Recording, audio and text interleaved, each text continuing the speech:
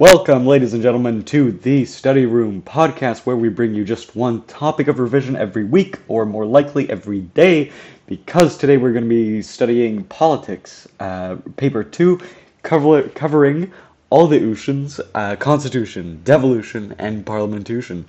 Okay, jumping right in, the constitution. What is a constitution? Well, I'm glad that you asked that. A system of rules and laws that define the way in which a country is organized and governed. It can be codified and uncodified, written or unwritten. Defines the relationship between different institutions of the state, and the relationship between state and the people, like civil rights. It also defines the relationship between national, subnational, and supranational institutions, like the EU and the UK, and devolved groups. What are the main features of the UK Constitution? Well, constitutional monarchy, stated by the Magna Carta, the Act of Settlement, and the Bill of Rights, in which the Parliament has a say over line of succession. No one is above the law, and individual rights must be protected, and people should know why they're in prison. Parliamentary sovereignty and rule of law. Well, everyone is equal under the law. A.V. Dicey wrote a big book about this. And Parliament is a supreme body.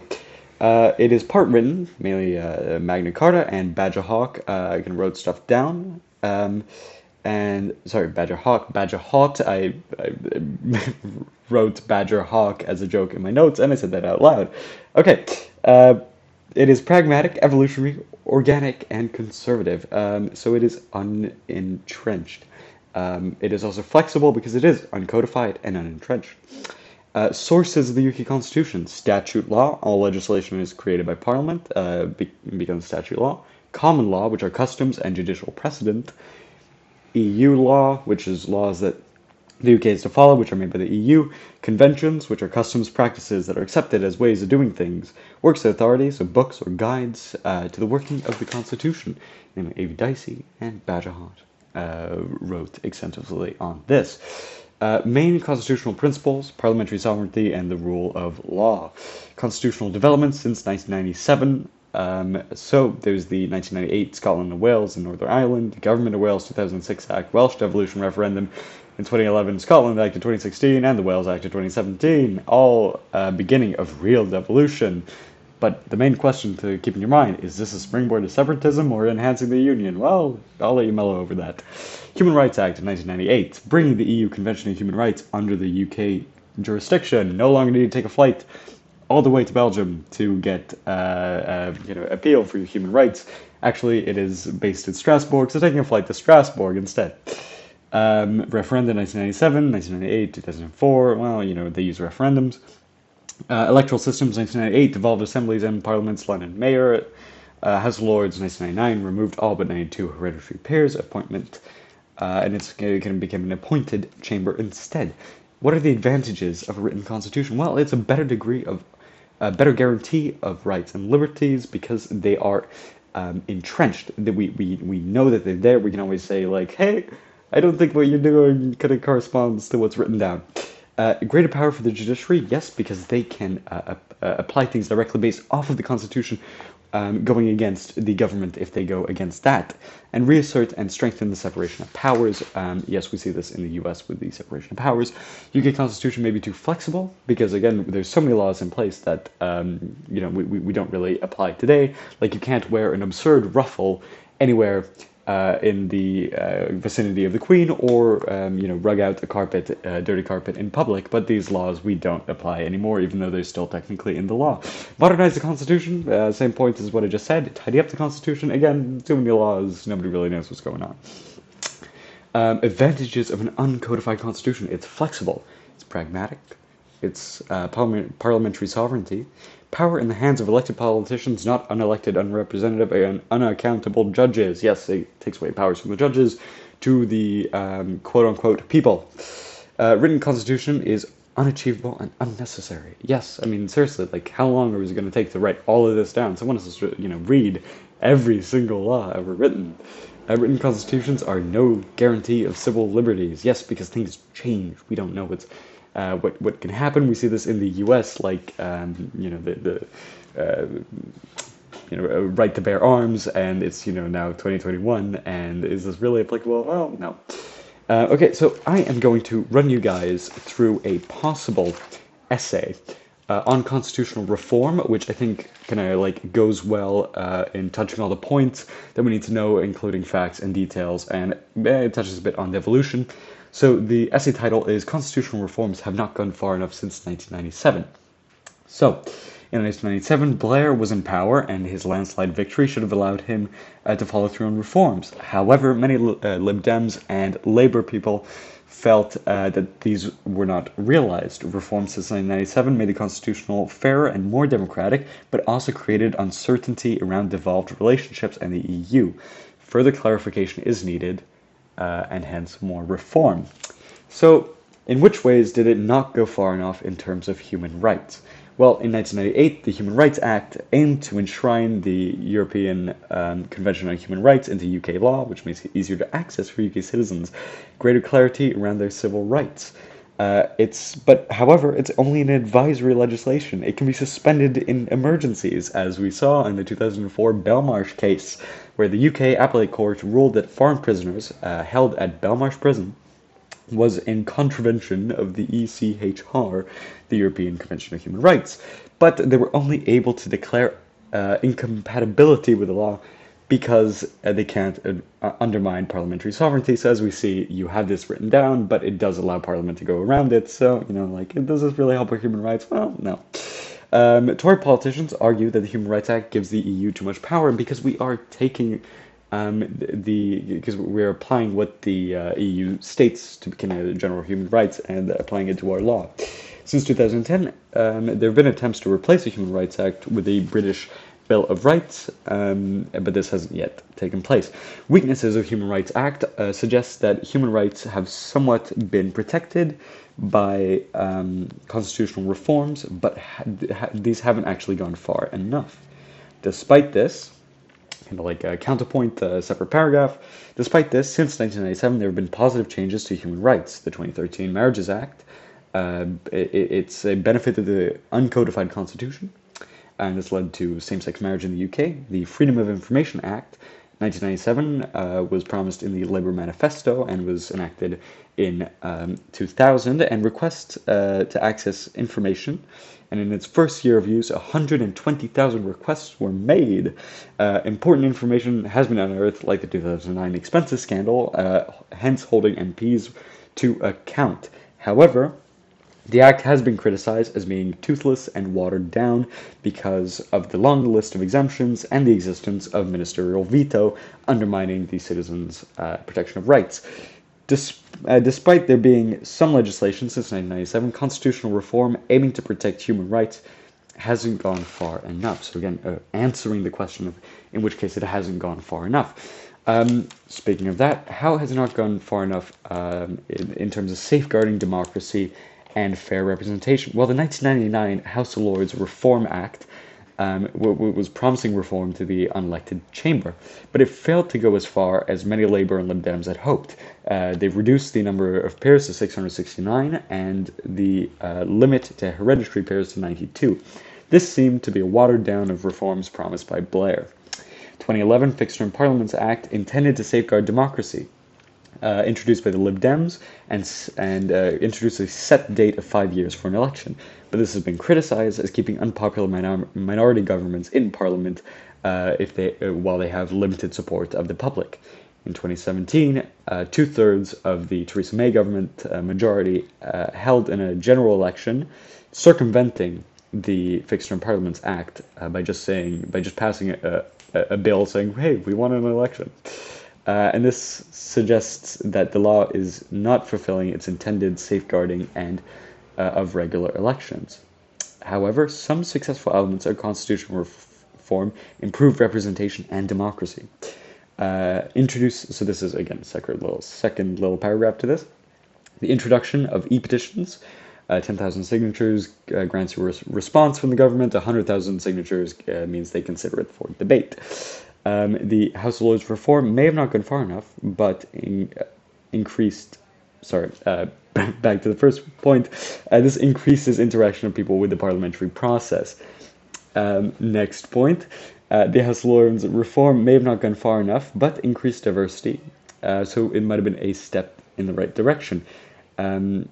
and changed rules to royal succession in 2013. Did not reduce the role of the monarchy, but it did remove gender discrimination against female heirs. Not hairs, heirs, sorry. Increased number of referendums can imply that democracy is stronger, like the 2014 Scottish independence, AV referendum in 2011, and the Brexit referendum in 2016. However, poor turnout in these referendums can undermine this, like 42% for the AV referendum in 2011. Gina Miller case, that Brexit referendums is constitutional implications may undermine parliamentary sovereignty. So there is kind of like not a lot, there's a counter support or whatever you call it, counter revolutionaries, the people who are against it, who say, yeah, it undermines parliamentary sovereignty. While some positive changes have been made to improve democracy, further change is needed. So again, linking back to the question. Okay, and the last kind of main point is some would argue that not only has reform gone far enough, but that in some cases, devolution, it has gone too far. Piecemeal devolution may be a springboard to separatism rather than enhancing the union. So examples of this is the rise of the Scottish National Party, who now have a majority in the Scottish Parliament, took most of the Scottish Labour seats in the House of Commons. The independence referendum of 2014 and Indy Ref 2 show that separatism is growing in Scotland. And the COVID-19 pandemic showed that devolved bodies do not work in harmony. Again, different lockdown rules in different places. Nationalism in Wales. The Assembly was renamed to the Welsh Parliament in 2020. Wales Act of 2017, Scotland Act of 2017, led to friction with English MPs, and kind of brought back up the West Lothian question of should Scottish MPs and Welsh MPs vote on things that don't actually affect their kind of country. And this led to the introduction of evil, English votes for English laws. It failed the materialization of further devolution plans for. Separate point is the failed materialization of further devolution plans for cities, which John Prescott in the early 2000s kind of campaigned for. The Greater London Assembly and relationships between city and district councils are extremely complicated. Again, I'm not exactly sure what the London Assembly is, what their role is, so that's a testament to that. And Article 50 just made this all a lot more confusing. So this led to Indy Ref 2, to the proposal of Indy Ref 2, and questions about Northern Ireland and their possible independence because of the Good Friday Agreement contradictions. Confusion of roles, powers, and the future of devolved bodies in the UK means that many argue that it is too far reformed, or perhaps not successfully implemented. And conclusion for this question of have reforms not gone far enough, a large number of reforms since 1997, but have not always been successful or gone far enough. Human rights protected by legislation in the EU, but this was complicated by Brexit. Reforms to enhance democracy and increase referendums and devolution resulted in outcomes that complicated further the constitutional matter. And until clear legislation is introduced that defines our human rights, inter- and intra-governmental relations, and democratic protocols, constitutional reform will not have gone far enough. So again, that was just kind of glancing over an essay that covers most topics of the Constitution and throwing in some devolution in that. So in this sense, constitutional reforms, as we can see, aren't greatly kind of implemented well or effective because there's always pros and cons towards them. It's quite a complicated issue. Speaking of complicated issues, we're just going to glaze over devolution because I know it is not in our kind of little test on Monday because they took it out because of COVID and stuff like that, but it'll be in next year, so when you listen to this next year, you'll be thankful. Devolution. What is devolution? Well, it's the grant of power by an upper level of government to a lower one. And devolution is a delegation of political powers from central government to regional government. In his book Devolution, V. Bogador claims that devolution has three parts to it: transfer of power to a subordinate elected body, the transfer of power on a geographical basis, and the transfer of functions at present exercised by Parliament. So there's three differences. So there's differences between devolution and federalism.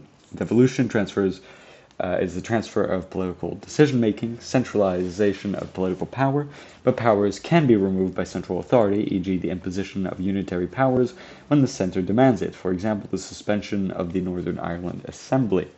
Again, we can give you devolution, but we can also take it away. Federalism is a political union of separate states. Each state retains a degree of autonomy, powers of states guaranteed by a codified constitution.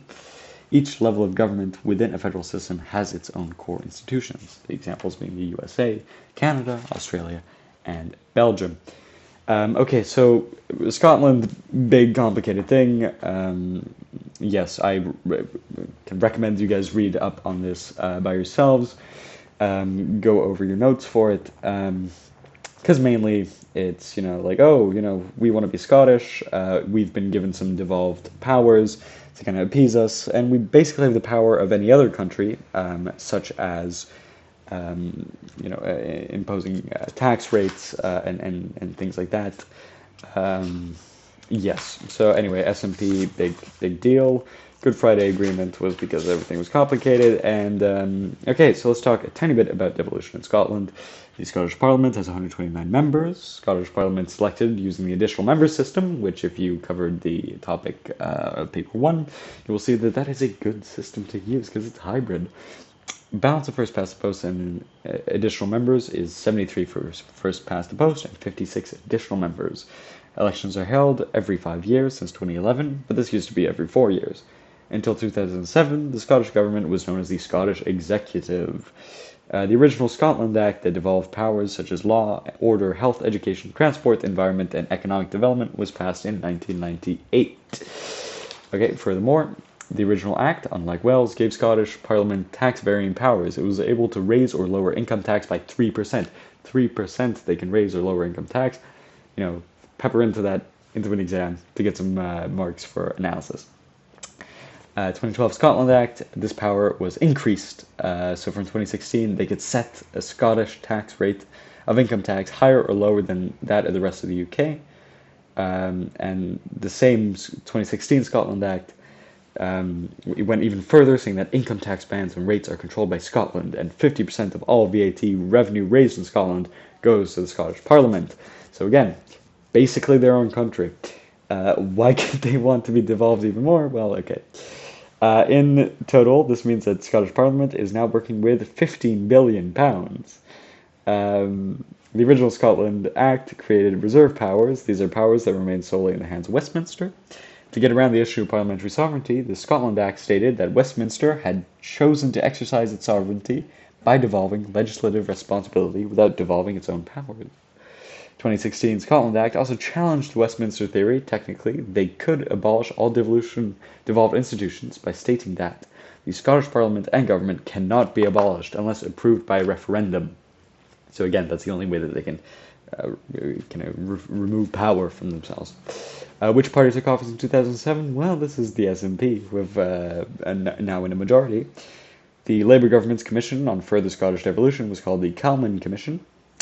What was put firmly on the agenda by the landslide victory in 2011? Well, Scottish separatism. Okay.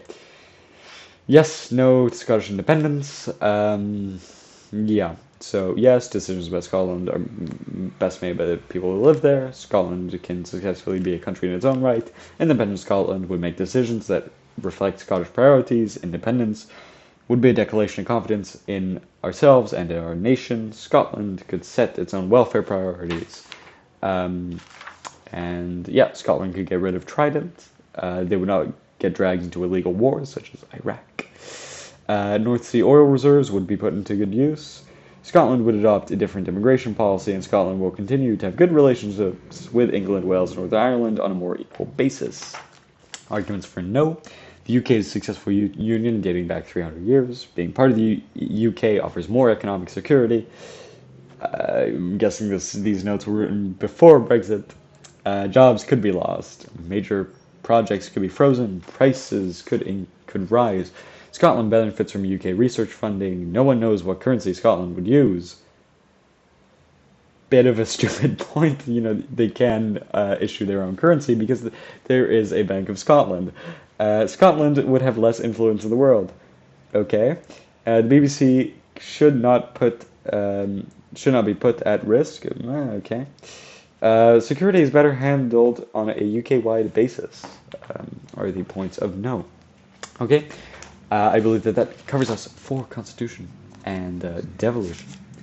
And next, we're going to be talking about Parliament, the groovy thing which is Parliament. And if I can find my notes on that, just a second. Okay, Parliament. The main question to keep in your mind when covering Parliament, is Parliament simply a rubber stamp? Good point. Legitimization. So first let's talk about the functions of Parliament. Legitimization being one. It provides credibility to what the executive is doing, and and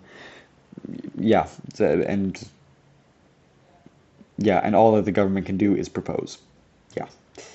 Scrutiny, to inspect, ask, question about, and aggressively analyze.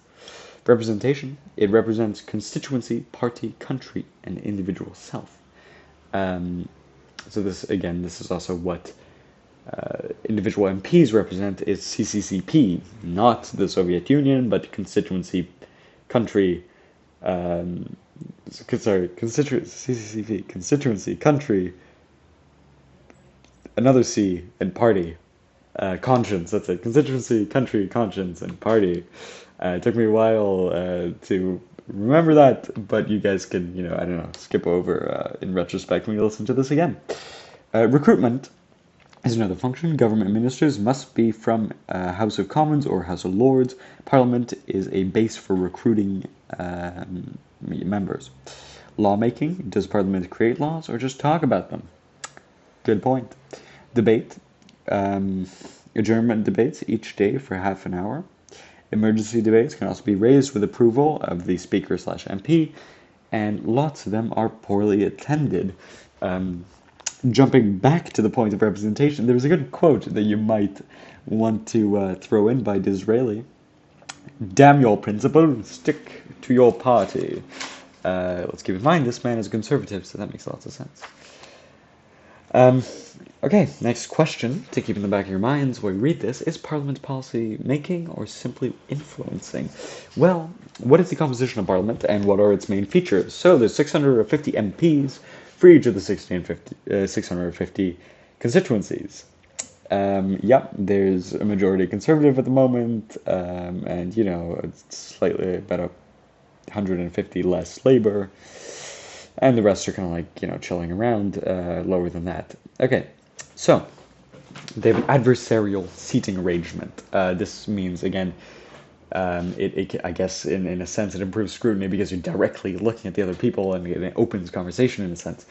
The role of the speaker. Well, what is the role of the speaker? He is nonpartisan, or she is nonpartisan. Denison's law, deciding votes should be in favor of more debate. In general elections, they stand unopposed. And yes. With the deciding vote either in favor of more debate or in favor of the status quo. What is the role of the whips? Well, they make sure a maximum number of party members vote, and the vote along party lines in the ways that the parties wants. The term kind of whip comes from when they had memos sent out to all the MPs. The whip people, before they were named the whips, would underline it 3 times, or what was called a 3-line whip, based off of which debates and meetings they should attend and vote on along the party line. They are so there's tellers and a pairing system in which if one person from the other party is ill or unable to make a vote, then the whip of the party says, okay, we'll remove one member so that it's still roughly kind of equal. And yes, they work as the usual channels of organization. Procedure. So this is all about how things get passed in Parliament. Yes, interesting stuff. Try to stay awake, people. Don't worry, I've got lots of coffee in my hands. So, public bills. There's roughly about 25 to 35 bills per session. There's a kind of rough process of debate, scrutiny, and amendment. So, draft bills can be published and scrutinized by select committee or joint committees, but usually they are kind of proposed by government. So, public bills occupy 90% of the time and mostly relate to manifesto commitments. First off, there's the Green Paper, which sets out for discussion proposals which are still at a formative stage. Next, the White Paper, which is issued by government as statements of policy. Some white papers may invite comment. Then there's the first reading, which is a formal presentation of a bill. No debate, no vote. Second reading, first opportunity to debate the bill. On the second reading, governments on second readings, government has only been defeated 2 times since 1945. So I'll repeat this fact because it might be handy. In the second reading, governments have only been defeated twice since 1945. Okay? So again, is it a rubber stamp? Possibly. Commitment stage, or the standing committees. Committee stage, or the standing committees. New committees are set up after second bill is passed, about 16 to 50 members. And this is detailed scrutiny. The standing committees are kind of a microcosm of the House of Commons. They have a rough makeup of the kind of proportions of parties that are in the Commons. And a fun kind of fact to throw in your essays: at committee stage, Sarah Champion, who was an opposition MP, managed to get amendments agreed, which is kind of a rare thing. So maybe throw that in somewhere. Report stage is the next stage. There's a debate, but no vote. All MPs can talk in this, and in which an example is John Major in 1993 lost the Maastricht Treaty. I don't exactly know what I meant when I wrote that, but yes. EVEL, evil, or English votes for English laws, as we mentioned earlier, is introduced a new procedure after the report stage. Yes. Okay. Moving next up, we are going to the third reading. So, at the third reading, it's a chance for Commons to debate contents of a bill. Finally, my God, we've made it to the third reading. We can debate. After Tony Blair took office, it took 6 years for him to lose a bill. Again, repeat yourself the question. Is it a rubber stamp? Is it really a question? Okay. Same stages are repeated at the House of Lords. House of Commons can amend, accept, or reject House of Lords amendments. House of Commons and House of Lords can accept bills. Governments can drop bills and invoke Parliament Act. Okay. Private member bills. What are private member bills? Well, a bill introduced by a private member. Whoa, that's a shock. Occupy approximately 10% of parliamentary time. Ballot bills. For each parliamentary session, 20 names of MPs who want to introduce a bill are drawn in a ballot. Allocated time on 13 Fridays during the sessions. 10-minute rule. MPs have 10 minutes to make a speech to introduce a bill. And then there's presentation, where it's any member can introduce a bill as a presentation upon speaker approval, as long as their PowerPoints are nice and colorful. Note that private member bills usually fail. Mechanisms of scrutiny. Yes, this is good. This is good stuff. I've had way too much coffee today. Mechanisms of scrutiny. Additional change. Structural change. PMQs. It was on Tuesdays and Thursdays, but now it's only on Wednesdays, and it's 40 minutes long, and it has been criticized as being ritual theater. Yes. Why? Because if you've ever watched a PMQ, you will notice that it is a ritual theater. However, Jeremy Corbyn attempted to change this and asked British people to send questions to be asked during PMQs to make it slightly more meaningful than, will the right honourable doofus of the other side please answer to this? The usual narigheid that happens in the courts. Okay. Ministers, question time. Well, um, yeah, so this happens. So they ask questions to different ministers, but they know the questions in advance. So it is flawed in the sense. Opposition days, 20 days a year that are given to an opposition, and the opposition's set schedule, and 17 days go to the official opposition. And yes. What are departmental select committees? Again, wow, I'm really glad you guys asked. DSCs were introduced in 1979 and are cross-party groups of MPs to scrutinize government departments. 19 DSCs, 11 to 15 to 14 members each, again microcosm of House of Commons seats. They sit for extended periods of time. Preemptive scrutiny could be the case, so that departments are like, like, hey man, I don't think we should do this because, like they're going to scrutinize us. Yeah, and 44% of recommendations go into legislation. So again, we can see that scrutiny might be effective. I'm just going to repeat that fact because I will remember to put it into an essay. 44% of recommendations go into legislation. Yes. Okay. PAC and NAO. What are PACs and NOWs? Well, PAC and NOW is where I had dinner last night. No, but it's the Public Accounts Committee. Public Accounts Committee check that departments are using public money effectively, and the National Audit Office are non-governmental and part of the civil service, and these two work together to see that everything is running smoothly in terms of spending. As we can see with the MP's spending scandal, they are spending smoothly. Okay. Backbench business committees, BBCs. Diverts power of party and usual channels. Its control schedule 1 day a week. They have 35 days per session. Comes into existence after the 2010 Right Committee. This Right Committee does sound like the right committee because they actually have done some quite cool things to kind of like improve scrutiny and stuff. So the Backbench Business Committee is also known as the Reform of the House of Commons Committee, and they call into account the House of Commons, scrutiny, responsibility for acting on behalf of backbenchers. Yes, there's also the Liaison Committee, which is the chair of every select committee,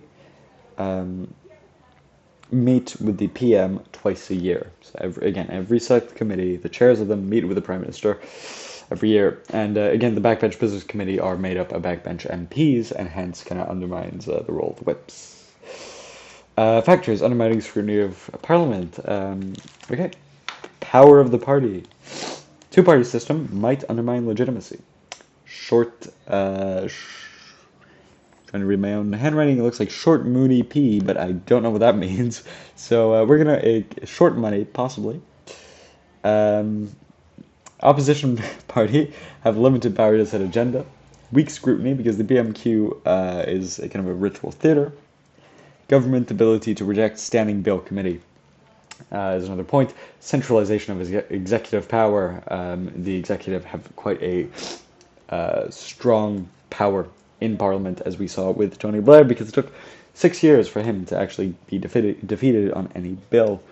Size and secrecy of government, if they're very big and very secret, scrutiny is a bit less effective because, again, the media can't have a role in that, and parliamentary arithmetic, which is a good word to use, means that they can pass bills through. Again, we use Tony Blair as an example. EU membership, EU directives must be followed. Yes, this undermines scrutiny because, as we know, decisions made by the EU can undermine parliamentary sovereignty. Yes, and because the EU is we take a lot of our we used to take a lot of our directives directly from the Euro group and Troika and what's his name, the Wolfgang Schäuble of the Bundesbank, who set economic imperatives. So yeah, EU democratic deficit in there. Actually, it does not have a democratic deficit because we don't talk about the moon as having a oxygen deficit. Okay, Quangos. What is a quango? Well, again, not what I had as a side to my dinner last night, but it is a quasi-autonomous, non-governmental organization. Love the word quango. Put it on a t-shirt, put it on stuff. Man, like, sell it. Quasi-autonomous, non-governmental organization. Non-departmental public bodies, like Ofsted, Watchdog, the National Gallery, etc. In 2010, there were 722 quangos. If you have a net large enough, you might be able to catch them all. Financial control rests with the executive. They have the power of the purse. Parliamentary Act of 1911, and opposition resources, and the Barnett formula. Again, Googled a couple of these stuff just to have a better understanding of what I'm talking about, because I don't quite. Possible reforms. Well, fixed timetable for bills. Bills take too long to pass and do not get carried over after a session. Yes, this is a very good point. A lot of bills that bring meaningful reform don't actually go through because they run out of time. Yeah, I started a sentence by writing a 6 week, but I don't know what that could possibly mean. So I think yeah, 6 weeks for something. Permanent standing committees, public bill committees, make them less ad hoc. And more specialized committees. Electoral reform, should we have proportional representation? Does English votes for English laws work? Greater devolution? We don't know. Elected second chamber, yes. Do we reform, replace, retain, or remove? All of the above. Role of the MPs, often characterized as lobby fodder by journalists and disgruntled backbenchers, but do serve a number of important functions. Representative, CCCP, depends upon who they represent. First past the post means that you might not be represented. Again, you can have as we saw in a borough of Hartsmere, with 42% of the vote. Sorry, I'm thinking of Glenda Jackson had 42% of the vote in her constituency and ended up becoming the MP. So again, you might not represent everybody. Social media improves scrutiny by the voice of the people. An example being this. It's easier to set up demonstrations, and also gives power to backbenchers. An example drawn from our neighbors across the pond. In the U.S., AOC, Alexandria Ocasio-Cortez, has a big social media presence and following, hence has a lot more power, even though she's the equivalent of a backbencher.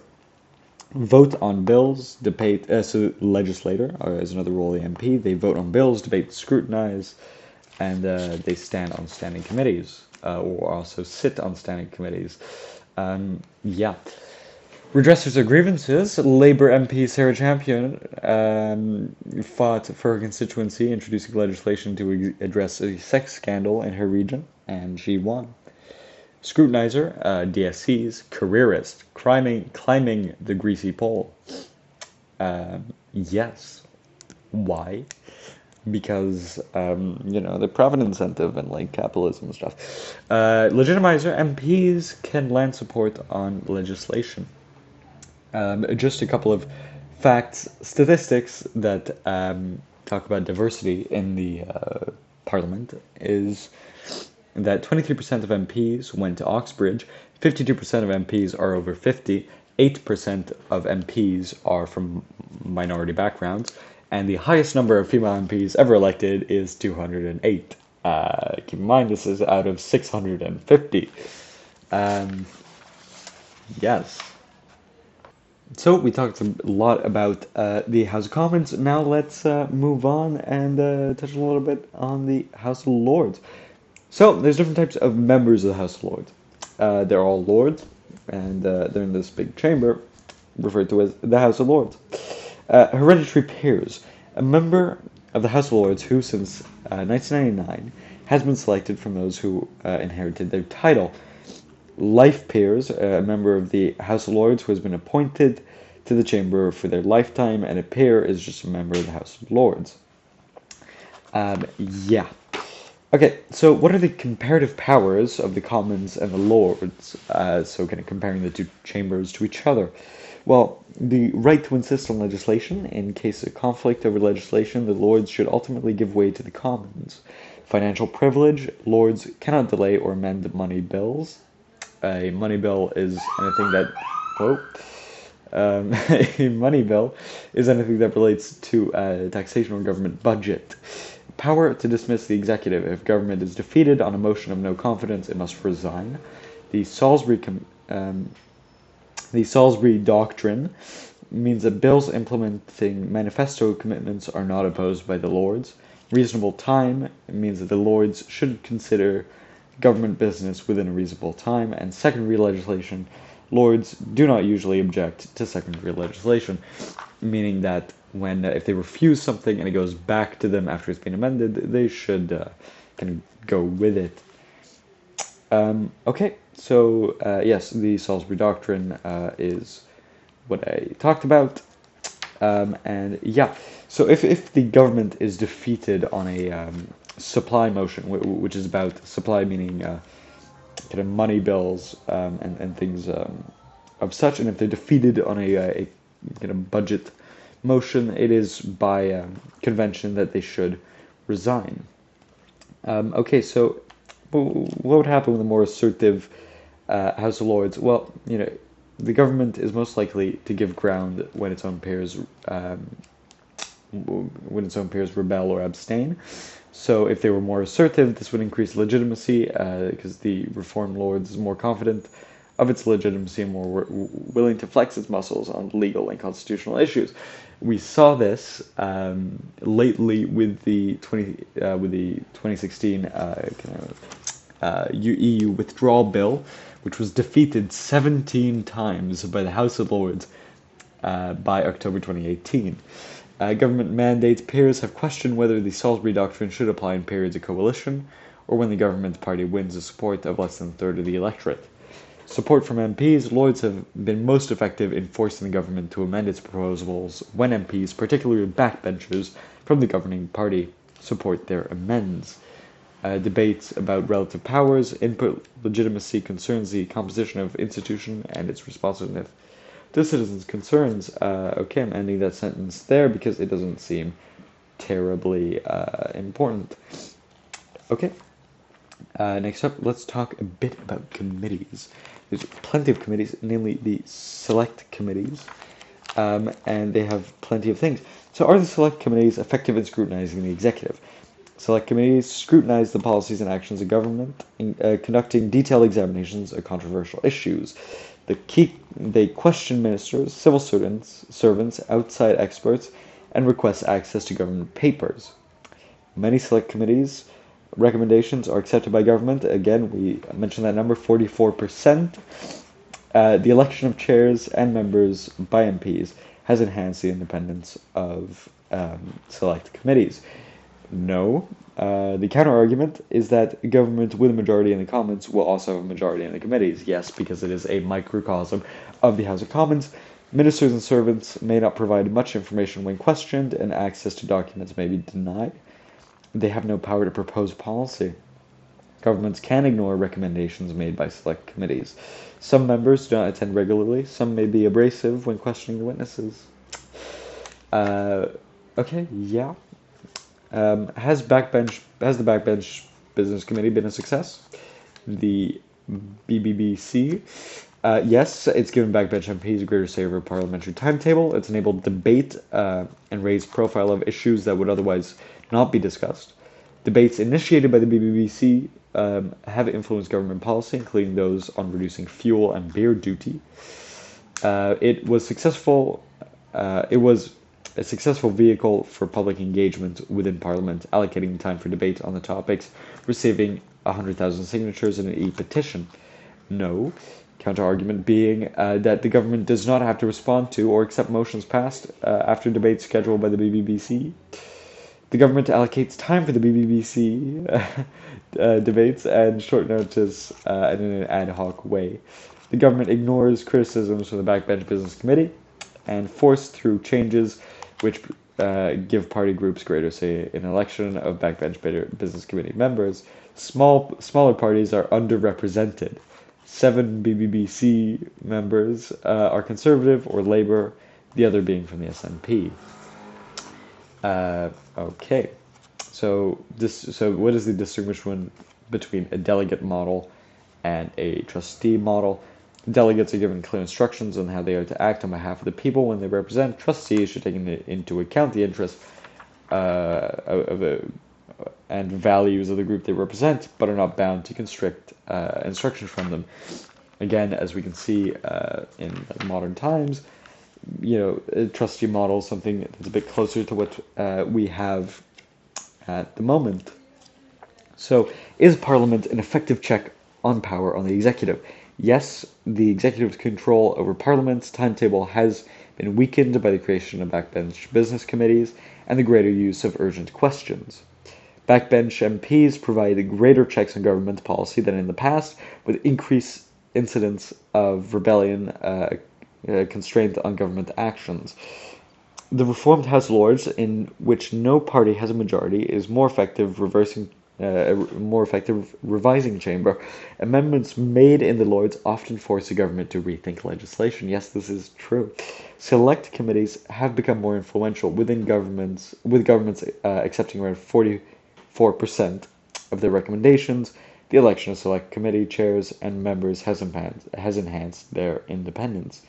A counter-argument being that the executive exercises significant control over legislative timetable, and MPs hoping to steer legislation through Parliament face significant obstacles. Again, only 20 days are awarded to the opposition.